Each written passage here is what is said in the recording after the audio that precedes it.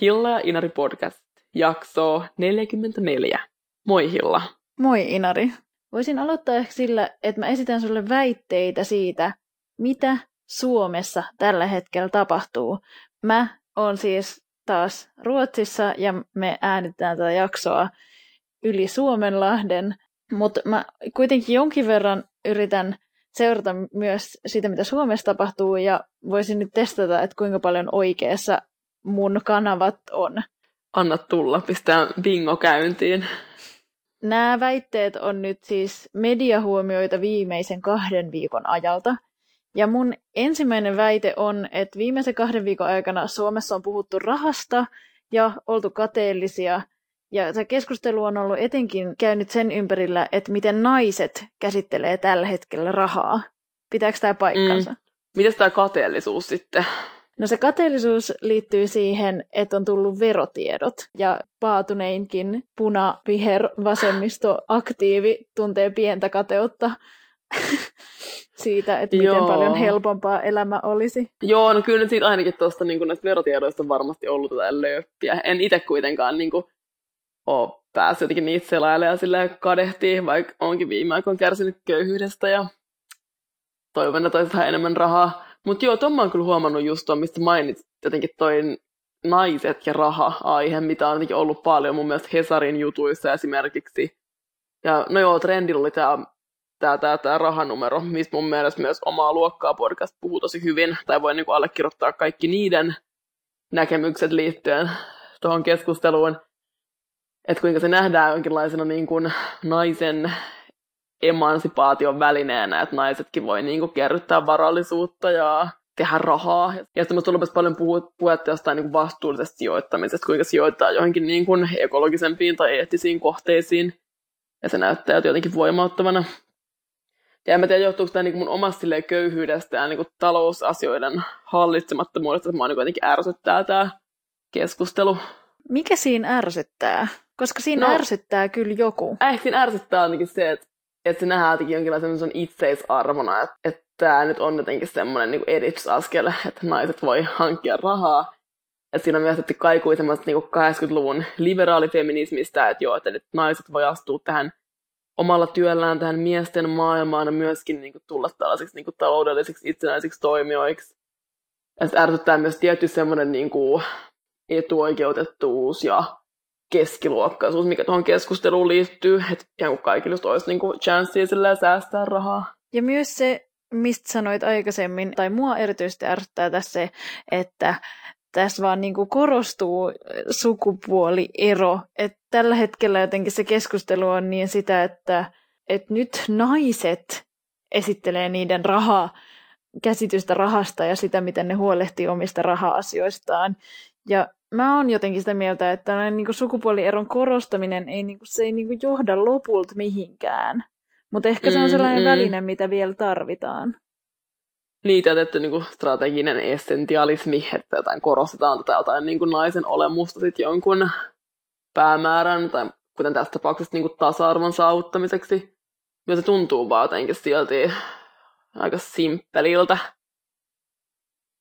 Että jos jotenkin niin kuin jotkut ns-miesoletut fiilistelis niin rikastumista, niin eihän siinä tavallaan olisi mitään niin jotenkin ehkä niin arvostettavaa. Jep, mennäänkö sitten toiseen väitteeseen? Mennään toiseen väitteeseen. Mä väitän, että Suomessa on ajateltu sitä, mitä syödään, koska Olet, mitä syöt -ohjelma on nostanut jotenkin ruoan pöydälle. Mun median kanavat sanoo, että Olet, mitä syöt -ohjelma ja Pippalaukka on nostettu keskusteluihin tai on herättänyt keskustelua. Niin, en mä ole tosta kyllä ihan varma. Että jotenkin outoa ylipäänsä, että tommonen niin 2000-luvun alun niin telkkariformaatti on taas niin toisin. Tää oli ihan turha. Ja oli se hyvä, että se Pippalaukka esimerkiksi sai sen huomautuksen siltä syömishäiriöliitolta. Ja sehän on vähän jotenkin silleen ehkä traagistakin jollain tapaa, että se Pippalaukka on myös kirjoittanut niin sen omasta anoreksia menneisyydestä jossain sen niin Hesarin torstai-liitteen kolumneissa. Mutta kuitenkin sitten, että se niin pääsee sitten fat-shamaa tyyppejä telkkariin. Mutta en mä tiedä, onko se kuitenkaan muuten ollut niin paljon puhetta. Okei, mä hyväksyn, mä voin olla myös väärässä. Mun väitteet voi olla myös väärässä. Joo, mutta esimerkiksi Blue Stocking, josta ollaan aikaisemminkin mainittu, siis Minja Koskela kirjoitti tästä blogitekstin nimeltä Et ole mitä syöt. Ja siinä tekstissä Minja käsittelee esimerkiksi sitä, että Olet mitä syöt -ohjelma ei hahmota syömiseen ja ruokaan liittyvää moniulotteisuutta. Ihan mielenkiintoinen sosiaalinen koe sinänsä, että miten ihmiset ottaa vastaan ohjelman, jossa toimitaan täysin nykyisten yleisestikin hyväksyttyjen terveysohjeita vastaan, niin kuin esimerkiksi, että laihdutetaan. Mutta hyvä, että se ei ole kuitenkaan nyt ihan täysin uponnut se ohjelma, vaan että se on nostanut vähän keskustelua asiasta. Ei olisi varmaan toi sama käynyt 10 vuotta sitten. 3. väite on, että Suomessa ylisuorittajat ovat puhuneet ylisuorittamisesta. Joo, kyllä. Että tein tätä ja paloin loppuun. Ja on kyllä nyt sellainen niin kuin sankaritarina. Sitten se ymmärtää se jotenkin se haavoittunut sankari, että sen pitää viimein vähän chillailla. Ja tehdä vaan niin kuin vaikka 5 kertaa viikossa jotain joogaa. Että se voisit voida paremmin. Mun mielestä keskustelu ehkä nousi tästä meidänkin aikaisemmin mainitsemasta Sisko Savonlahden kirjasta. Ja sen jälkeen Sisko Savonlahden kirjoittamasta kolumnista Hesarista, joka käsittelee ylisuorittajien ongelmia. Ja Sisko Savonlahden mukaan siis ylisuorittajan ongelmat ovat ylellisyyttä, eli että siihen ylisuorittamiseen liittyy etuoikeuden kela. Ja usein tähän ylisuorittamiskeskusteluun liittyy myös nimenomaan tämä, josta sä mainitsit, että ihmiset on alkaneet downshiftaamaan ja keskittyneet jotenkin omaan hyvinvointiin, mutta se on pitänyt aina tehdä loppuun palamisen kautta se matka. Ei voi alkaa vaan voimaan hyvin, vaan pitää ensin voida tosi huonosti, jotta voi sitten keskittyä itseensä. Toinen kirja, joka tähän liittyy, oli tämä Evelina Niemisen Late Bloomers. Ja mun mielestä, mä en nyt ole lukenut tätä kirjaa, mutta Evelina Nieminen on kovia kokenut suorittaja, joka joutuu edelleen välttämään sitä, ettei tee liikaa ja ettei suorita, mutta on tosiaan niin kuin pallonut loppuun siinä välissä joskus 25-vuotiaana. Ja sitten mun mielestä yhdistyy myös sellaiseen niin kuin nautinnon pakkoon. Että siitä nautinnostakin on tullut jonkinlainen tavoite. Että jotenkin samassa paineen kehykset luodaan myös sillä jotenkin vapaa-ajalle. Niin, musta tuntuu, että sitä nautintoakin, sitäkin pitää niin kuin jotenkin suorittaa. Ja vaikka sitä pidetään niin kuin ikään kuin sen suorittamisen vastakohtana, niin se keskustelu kääntyy ehkä vähän päälailleen, että niitä suorittajia syyllistetään siitä suorittamisesta ja pakotetaan tavallaan nauttimaan. Joo, niinpä. Nautinto, mihin liittyy myös vapaa-aika, niin on se myös kapitalismin kääntöpuoli. Ja sitten tuntuu, että koska arki on niin rankkaa, sen takia täytyy nauttia. Tänään itse asiassa Hesarissa, kun mä äänitän tätä, niin julkaistiin juttu otsikolla Älä tee välillä mitään, niin saat enemmän aikaan. Totta kai tämäkin liittyy jotenkin tähän tehokkuuskeskusteluun, että ihminen lepää vain, suorittaa lepoa vain saadakseen enemmän aikaan. Mutta sitten kun mä luin tämän jutun, niin tämä oli jotenkin ihan miellyttävä. Tämä juttu kertoo sellaisesta kirjasta nimeltä Kotviimisen vallankumous.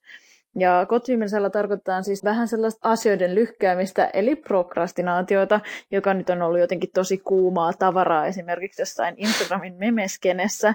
Mutta toisaalta sekin kertoo mun mielestä jotain, että sellaisesta inhimillisestä lorvailusta pitää kirjoittaa kirja. Niin, ehkä tästä, että sille pitää sille ilmeellä luoda joku tällainen termi, että sitä voidaan niin kuin alkaa sille oikeuttaa. Ja mun tulee mieleen myös, kun sä kerroit tästä meidän yhdestä ystävästä, joka joskus vaan sanoi, että se menee jonnekin niin kuin ajattelemaan. Että kuinka vaan niin ottaa semmoista aikaa, milloin ei välttämättä niin kuin edes hyödynnä sitä aikaa niin kuin mitenkään, mutta vaan jotenkin sille on ja miettii. Mutta mä itse varmaan niin kuin ole vielä kokenut kuitenkaan, että tavallaan mikä ulkopuolinen joku ääni olisi jotenkin käskenyt mä erityisesti silleen nauttia tai chillaa, vaikka mä hahmotan kyllä, mistä puhut. Mutta joka tapauksessa tämä kertoo tästä kapitalistisen yhteiskunnan, jos mä nyt jotenkin hahmotan tämän keskustelun kontekstin kapitalistiseksi yhteiskunnaksi, niin se kertoo sen jotenkin itseään tuhoavasta luonteesta.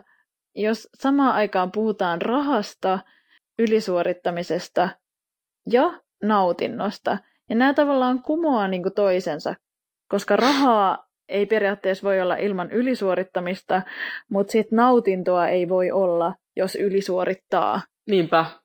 Kyllä sillä imploosion äärellä ollaan selkeästi. Mitäs sä oot puuhaillut? Jotenkin tuntuu, että nämä mun kuulumiset jollain tapaa liittyy kyllä myös noihin väitteisiin, tai just tähän kapitalistien yhteiskuntaan ja niin kuin nautinnon tarpeeseen. Mä siis palasin taas tommoseen niin kuin myyntityöhön, siis, mikä ei niin kuin varsinaisesti liity mihinkään muihin mun elämän osa-alueisiin. Että kun mä oon tässä viime että mä oon niin kuin toiminut joogaohjaajana, ja se on mulle aika tai todella mielekästä työtä, missä mä oon niin kuin kiitollinen, mikä siellä kietoutuu niin kuin mun omaa identiteettiin, mitä tää myyntihomma nyt ei samalla tavalla tietenkään tee. Mä työskentelen kyllä Hakaniemen hallissa, mikä on ihan se mukava paikka, mutta kuitenkin taas pitää oppia aika paljon uutta, ja jollain tapaa joutuu vähän semmoiseen alistettuun asiakaspalvelija-asemaan. Ja tämä tarkoittaa sitä, että mulla on aika pitkiä päiviä myös nyt, että mun saattaa olla vaikka joogatunti 7 ja sitten taas myyntitöitä koko päivä ja sitten vielä 1 joogatunti illalla. Niin viikot on aika raskaita ja mä oon nyt huomannut, että mulla on pari viikonloppua ollut aika iso tarve niin päästä jonnekin sille ulos, vaikka jonnekin tanssimaan. Ehkä tämä on silleen helpompi sit hoitaa tämä kombo, vaikka ei käytä päihteitä, niin ainakin voisi kuvitella, että ei se tule silleen niin dokattua, mutta kuitenkin tulee vaikka silleen valvottua niin tosi myöhään, vaikka johonkin niin 7 aamulla tai 5 aamulla.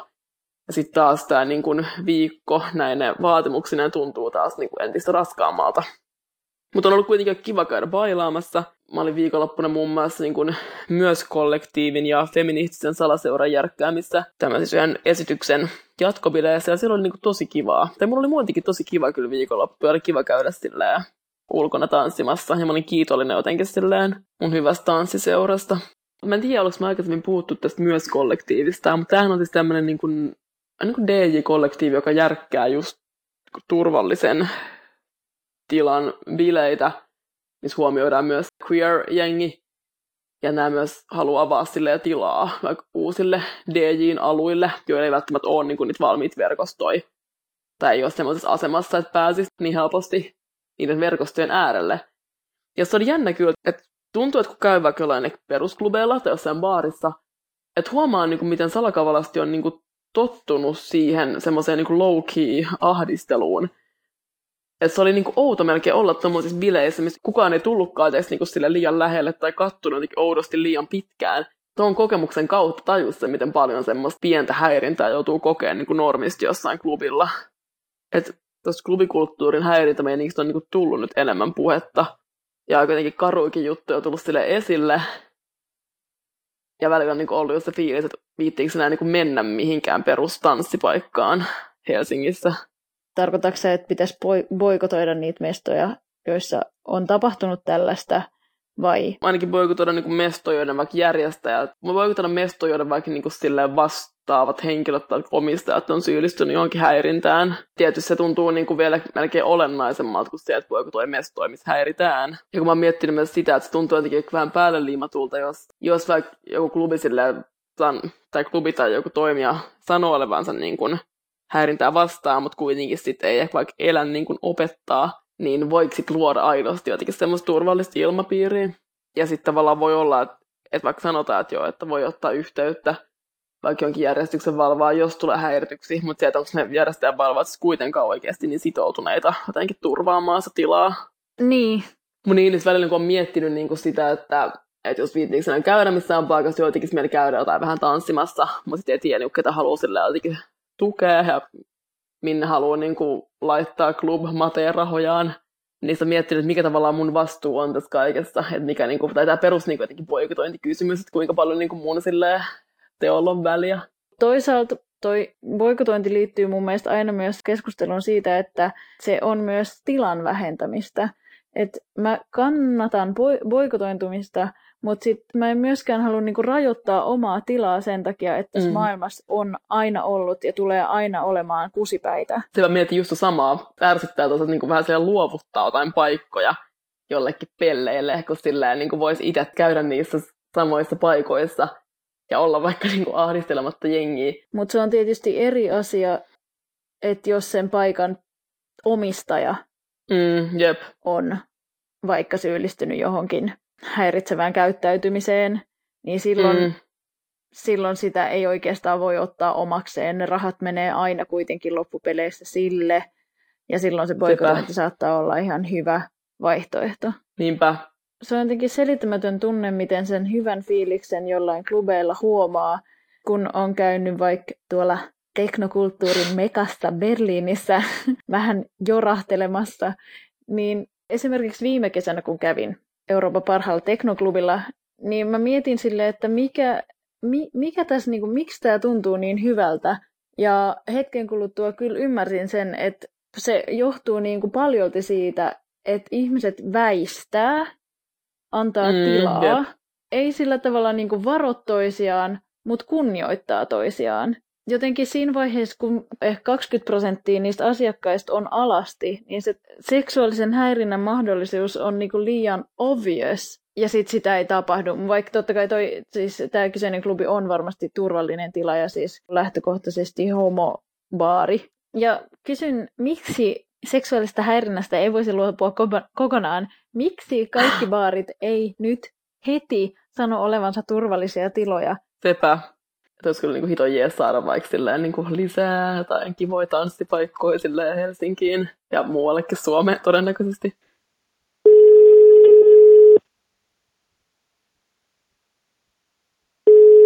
Taas upea aasinsilta. Tähän klubikulttuuriin liittyy jotenkin olennaisesti myös seksi ja seksikumppanin etsiminen. Ja mainittakoon vielä, että tällä oivallisella aasinsillalla pyritään ehkä enemmänkin osoittamaan sitä, miten seksi ja seksuaalinen häirintä nimenomaan eroavat toisistaan, vaikka ne voikin tapahtua samoissa tiloissa.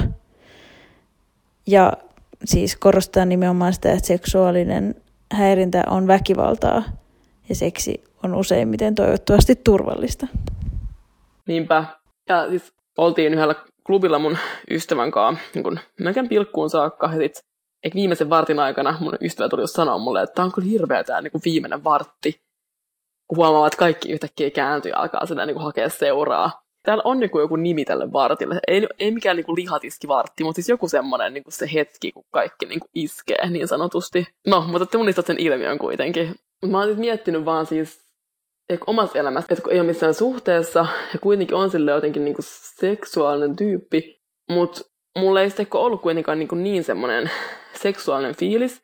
Mä huomaan kuitenkin jatkuvasti niin etsimäni potentiaalisia jotain kumppaneita ja miettimään niistä asiaa. Käyttävän aika paljon just resursseja, niin aikaa ja energiaa sen asian miettimiseen, vaikka mulla ei niin fyysisesti ole mitenkään hirveän seksuaalisesti halukasta oloa. Mulla on jotenkin semmoinen kummallinen fiilis seksistä tällä hetkellä. Mä teen ehkä myös, vaikka mä oon pitkässä parisuhteessa, niin kyllä mä saatan silti myös etsiä potentiaalisia kumppaneita. Ei sinänsä, ei sillä, että mä tekisin niiden kanssa koskaan mitään, mutta kyllä mun silmä silti aina katsoo joissain tiloissa olevia ihmisiä NS sillä silmällä. Niin, toi on kyllä ihan totta toisaalta.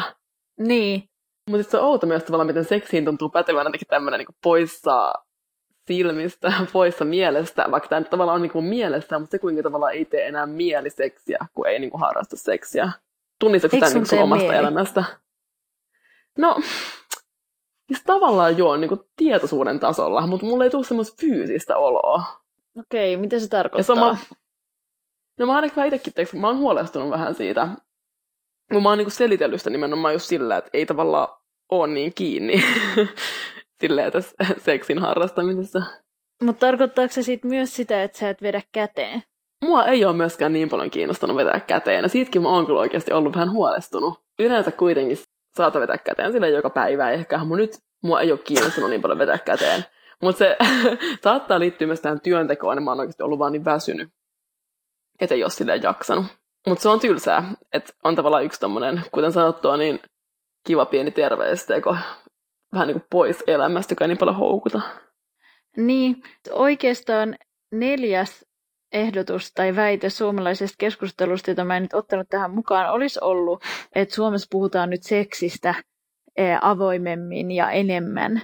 Ja se on laskeutunut siitä 50 Shades of Greystä ja sellaisesta erityisyydestä sellaiseksi arkiseksi toimenpiteeksi. Ja sekin näyttäytyy mun mielestä jotenkin sellaisena suorittamisena vähän. Puhutaan paljon siitä, miten paljon harrastetaan. Sen lisäksi sekin, samalla tavalla kuin tämä rahakeskustelu joka korostaa mun mielestä sukupuolieroa, niin mun mielestä myös tämä suomalainen seksikeskustelu korostaa sukupuolieroa, kun puhutaan esimerkiksi, että miehilläkin saattaa olla sellaisia päiviä, että he ei halua, mikä jotenkin korostaa kuitenkin tällainenkin otsikko enemmänkin korostaa sitä, että miehillä niillä ei juuri ikinä ole sellaisia päiviä, että ne ei haluaisi. Yep. Sehän voisi muotoilla esimerkiksi silleen, että haluttomuus on normaalia. Niin, esimerkiksi jos haluaa korostaa sitten sukupuolittomuutta nimenomaan. Kun puhuttiin aikaisemmin tästä trendin rahanumerosta, niin tämä uusin trendi oli nautintonumero. Eli nautinnosta on siis puhuttu. Tässä olisi bloggaajat Linda Juhola ja Alexa Dagmar, joilla on myöskin siis podcast. Ja ne on niinku puhunut ilmeisesti aika paljon seksistä. Se on nyt huomioitu, kyllä mekin ollaan tietysti seksistä puhuttu tässä pari vuotta. Mutta heillä on varmaan ehkä enemmän näkyvyyttä kuin meillä, niin he näyttävät ehkä enemmän tämmöisen niinku suomalaisen keskustelun rakentajina. Kun tässä trendissä mainitaan tavallaan, kuinka hyvä se on, että niinku seksipuhetta niinku normalisoidaan, että nämä nuoret naisetkin voi niinku puhua silleen seksistä. Mutta tässäkin tulee ehkä jotain vähän niinku erikoisia heittoja, niinku se, että seksielämässäkin voi niinku kehittyä niinku työelämässä. Et siinä tulee varmaan just vähän niinku toi vaativuuden aspekti, mistä puhuit niinku aikaisemmin. Vaikka tämä tavallaan osoittaa sellaista voimaantumista ja jotenkin naisten uskallusta ja naisten halun esiin tuomista, niin silti pelkästään se, että naiseksi identifioituvat keskustelee seksistä, niin on niinku tällainen osoitus tällaisesta empowered woman liikkeestä, joka on kyllä hyvä asia, mutta sitten se, mitä että se ei vähän niin kuin, että se ei riitä, että naiset puhuu rahasta, ja se ei riitä, että naiset puhuu seksistä, jos se sisältö on, mitä se on tällä hetkellä. Niin, että jos ihan niin kuin rahapuheessa se viesti on se, että rahaa pitää niin kuin saada silleen sikana ja mahdollisimman paljon, ja se pitää niin kuin säästää ja sijoittaa ja kerryttää. Että se ei välttämättä ole kauhean feminististä, tai just se, että joo, että seksistä voi puhua nainenkin, mutta se niin kuin sisältö on sitä, että joo, että nainen miellyttää miestä ja penis menee vaginaan, niin sitten se ei niin kuin ole sitä kuitenkaan ainakaan intersektionaalisen feminismin mukaista seksipuhetta. No mitä silloin miten sun seksielämä, nyt kun sä oot ollut siellä vaihdossa? Mä diplomaattisesti välttelen tätä kysymystä ja vähän puhun ohi aiheen, nimittäin mä oon yrittänyt arjessani etsiä enemmän samanlaisuuksia kuin erilaisuuksia, koska mä oon huomannut, että mä vertailen aina itseäni muihin ja sitä on vaikea muuttaa. Niin mä oon vaan ajatellut, että ehkä jos mä muutan sitä vertailun tapaa, niin se on sellainen ensimmäinen hyvä pieni askel. Ja mä oon nyt yrittänyt etsiä niinku samanlaisuuksia ja jotenkin yrittänyt tätä kautta luoda tällaista niinku oman elämän pikku mindfulnessia ja tasapainoa ja sellaista hyvää energiaa niinku mun ja muiden välillä. Et sen sijaan, että mä etsisin niinku erilaisuutta, niin mä etsin samanlaisuutta. Ja kyllä, tämä selibaatti on meitä yksi yhdistävä tekijä. Boom. Joo, siis mä liitän mun seksuaalisuuden ehkä vähän typerästi aika paljon mun kiertoon, koska siis tällä hetkellä mä tarkkailen tosi paljon mun kuukautiskiertoa ja mä huomaan, että se vaikuttaa tosi paljon muhun, tai sitten mä vaan kuvittelen, että se vaikuttaa muhun, koska mä tarkkailen sitä niin tarkasti. Mutta kyllä mä uskon myös, että se vaikuttaa. Ja mä oon nyt viimeiset 2 viikkoa elänyt mun kukoistuskautta, eli 2 ensimmäistä kierron viikkoa, jolla mä halun paljon enemmän ja vedän käteen paljon enemmän, ja sitä on tapahtunut myös näin 2 viikkona. Ja mulla on myös ollut niin kiire, että mä en ole hirveästi edes ehtinyt ajatella tätä asiaa nimeltä paneminen. Ja sen takia keskustelu tästä nautinnosta ja seksistä on mun mielestä näyttäytynyt sellaisena vaateena. Mä yhdistän tämän nyt siihen niin kuin nautinnon vaatimukseen, josta mä puhuin aikaisemmin. Että myös se, että pitäisi harrastaa seksiä, niin se näyttäytyy sellaisena niin kuin samanlaisena vaatimuksena kuin, että pitäisi pystyä relaamaan ja olemaan chilli eikä suorittamaan, vaikka sitten toisaalta joka puolella sanotaan, että pitää olla tehokkaampi kuin mitä on. Joo, totta. Että jotenkin vähän niin kuin samalla tavalla kuin sä että kun sitä ei ole tarjolla, niin sit sitä ei vaan ole tarjolla. Jep, niinpä. Ehkä sen energian käyttää johonkin muuhun. Ehkä kaipaa enemmän jotain sellaista samoja asioita tai samoja tuntemuksia niin kuin kutkuttelevaa toimintaa, joita on tarjolla. Enkä siis tarkoita niin kuin mitään nyt niin kuin seksiin tai seksuaalisuuteen tai siis panemiseen liittyvää, vaan vaikka esimerkiksi joogaa.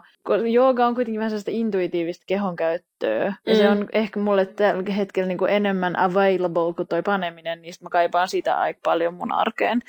Mä en harrasta seksiä, mutta mä joogaan. Eli jooga on korvannut mun seksielämän täällä Ruotsissa ollessani. Eli sä oot päässyt tavallaan niin kuin tämmöisen niin kuin aika traditionaalisen niin kuin joogafilosofia asketismin lähteille Ruotsissa ollessa. Joo, niin, kyllä mä niin voin... Jep. Sitähän noin niin opettaa ihan perinteiset kirjoitukset tavallaan, että pitäisi pidättäytyä just vaikka seksistä, että pitää sen energian tavallaan sisällään, missä mä tavallaan just ihan samaa mieltä. Mutta kyllä mä niin voin solleen eläytyä tuohon, mitä sä sanot sillä, että just seksuaalisuutta voi niin kuin harjoittaa kyllä niin monilla muillakin tavoilla. Tai seksuaalisuutta voi niin kuin elää niin monilla muillakin tavoilla kuin sillä perinteisen seksin harrastamisella. Tai kyllä mä koen, että vaikka tanssiminen voi just olla tietynlainen semmoinen niin kuin seksuaalisuuden kanssa olemismuoto. Ja kyllä joogas on tosi paljon just samaa kuin seksissä. Ehkä mä Intiassa vähän niin kuin kyrsikin se, että seksi nähtiin jotenkin vähän sellaisena. Joku joogafilosofia opettaja puhui niin kuin jostain seksistä pidättäytymisestä, että kuinka ei tavallaan, niin kuin, miten ne ei ollut niin kuin hiffannut sitä, että niissä on niin paljon samaa. Mä oon siis tosiaan hankkinut joogakortin.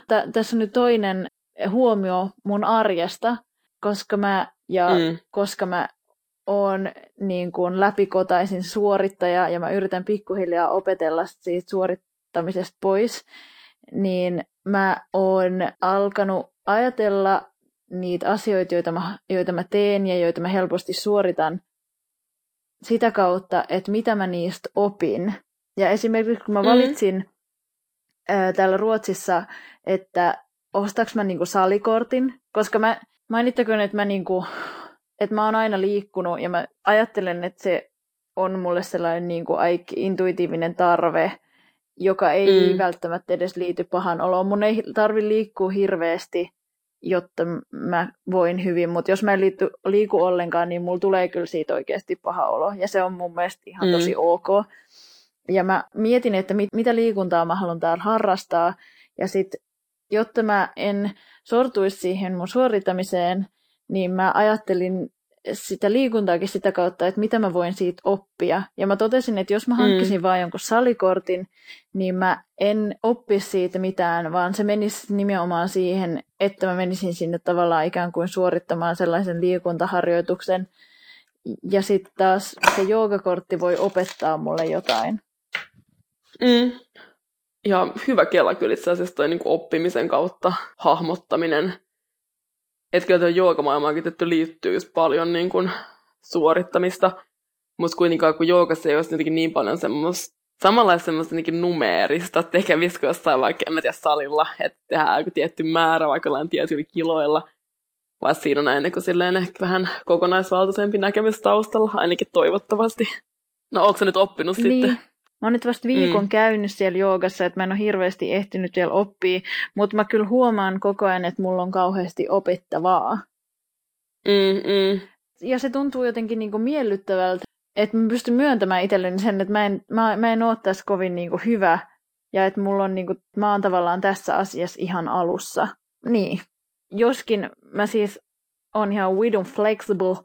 Eli se on mulle siinä mielessä, monet joiden kanssa mä oon puhunut joogasta, niin ne kokee sen jotenkin ärsyttävänä sen takia, että ne puhuu hirveästi siitä, että kun ne ei veny mihinkään suuntaan, mutta sitten taas se ei ole mulle se haaste siinä, vaan nimenomaan se, että se niin kuin joogan mieleen liittyvä taso, mentaalinen taso on mulla ihan lasten kengissä, ja se tuntuu ehkä aika hauskalta. Sen tutkiminen tuntuu tällä hetkellä hauskalta. Siistiä. Sitten kun mä oon tehnyt pari hallivuoroa lisää, niin voidaan lähteä yhdessä Intiaan tutkailemaan ja tehdä siellä pari hyvää podcast-jaksoa. Mutta joo, kyllä joogassa on tietty myös jotenkin se erityisyys, että siitä puhutaan nimenomaan niin joogaharjoituksena. Ja se on niin kuin aina harjoitus, että se ei missään vaiheessa muutu niin kuin miksikään muuksi, vaan se koko elämä on niin kuin sitä harjoitusta. Niin siinä on jotenkin semmoinen miellyttävä aspekti. Mm. Joo, mutta on tosi hyvä kela kyllä. Tai itsekin mä huomaamaan, että niin miettiä silleen mun omassa elämässä, että mitkä on semmoisia paikkoja, että mä voisin muuttaa jotain suorittamista niin kuin oppimiseksi.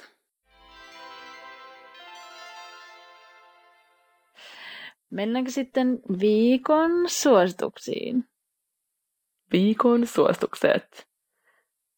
Siis mä haluaisin jatkaa tämän ykkössuosituksen vielä viime jaksossakin esiin nousseella internet- ja seksiteemalla. Siis me ei ollut kumpikaan varmoja, että me aikaisemmin suositeltu näitä, mutta suositellaan nyt uudestaan varmuuden vuoksi. Eli Zoe Ligonin Sex Stuff-videot YouTubesta. Ja Zoe Ligonilla on myös aika hyvä Insta, se on Tongria Instassa. Ja sillä on ollut muun muassa niinku just jotain YouTube-videoita liittyen jotenkin sidontaan, johonkin tekstivälineisiin. Ja sitten just vaikka mitä juttuja voi niin kuin, tai mistä pornosta oppimista jutuista voi niin kuin pois oppia. Jotain tällaisia. Ja se on tosi jotenkin hyvän ollen tyyppi. Ja nämä on silleen hyviä niin kuin napakoita, informatiivisia, seksikkäitä videoita. Eli kansit siinkaan. Sex Stuff. Ja toinen vinkki on siis Tallinnan filmifestarit, eli Black Nights Film Festival, joka tapahtuu Tallinnassa 16.11.–2. joulukuuta, eli Hillan syntymäpäivä, 2. joulukuuta 2018. Ja mä ajattelin mahdollisesti lähteä tänne festareille. Jos mä päädyn tänne lähteen, niin sit mä voin myös laittaa meidän Instaan jotain suosituksia tuosta niinku leffasisällöstä. Mutta vaikutti niinku aika tosi lupaavalta se ohjelmisto.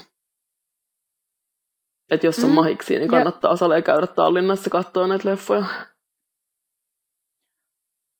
Ja Tallinnaan matkustaminen tuntuu kyllä tosi kivalta pikkureissulta ja viikonloppureissulta. Ja semmoiselta irtiotolta, josta puhuttiin myös tuossa, kun puhuttiin Superwood-festivaalista. Jep, totta. Eli ehkä nähdään siis siellä. Tähän vähän liittyen mä haluaisin kolmanneksi suositella, että jos lähdette vaihtoon, niin lähtekää johonkin pikkukaupunkiin vaihtoon. Että okei, no mä en nyt oikeasti, siis mä en voi sanoa, koska mä en ole hengannut siis kenenkään vaihtarin kanssa kertaakaan. Mutta mulla on vähän sellainen tunne, että jos joku lähtee pikkukaupunkiin vaihtoon, niin se tarkoittaa, että se on ehkä vähän herkempi tarkastelemaan vaihtoehtoja, no niin kuin muutenkin elämässä, kun näkee muukin kuin vaan sen pääkaupungin. Ajattelisin, että tätä voi laajentaa sit myös näiden ihmisten muuhunkin elämän katsomukseen, että he ehkä ymmärtää elämässä muutenkin niin kuin sellaisia pieniä asioita ja jotenkin nyansseja, että ei näe vaan sitä pääkaupunkia. Ja me ei nyt mitenkään dissata jengiä, jotka on vaikka menossa pääkaupunkiseudulle vaihtoon. Ei missään nimessä vedä mattoa omien jalkojensa alta. Mutta toi on sellainen kyllä ihan hyvä idea, vaan sellainen pieni kaupunki on myös niin kuin helpommin haltuun otettava. Musta tuntuu myös, että mä voin nimenomaan sanoa tälleen, kun mä oon itse lähtenyt pääkaupunkiin vaihtoon. Jep, totta. Joo, mut lähtekää vaihtoon, se on varmasti mukavaa, mutta älkää olettako, että siellä vaihdossa ei olisi ihan vitusti koulua. Toi Kloutuassa on noin paljon koulua tuolla vaihdossa. Mulla on ollut viimeksi noin paljon koulua varmaan lukiossa. Mullakin on ollut viimeksi näin paljon koulua varmaan lukiossa ja näin paljon ryhmätöitä ja näin paljon esitelmiä varmaan lukiossa. Ruotsalainen koulu on tosi erilaista. Se perustuu tosi paljon läsnäolopakkoon, ryhmätöihin ja esseisiin ja esitelmiin. Eli kaikkiin niihin parhaisiin asioihin, mitä koulussa oikeastaan on. Ja musta tuntuu, että meidän pitäisi melkein tehdä semmoinen pieni recap siitä, että miltä meidän arki näyttää nyt, kun sä teet about 3 duunia samaan aikaan ja mä istun kirjastosta 8–8. Että me oltiin kyllä aikamoisessa sellaisessa niin kuin kesän luomassa utopiassa siinä vaiheessa, kun me elokuun lopussa puhuttiin meidän tulevasta arjesta. Joo, sanos muuta. Mä en ole vielä ymmärtänyt, että mä en saakaan enää opintolainaa täksi puolivuotiseksi. Edes vaikea muistaa, miltä lämpö tuntui mun iholla, saatika sitä, että millaista on, kun voi herätä 8 jälkeen.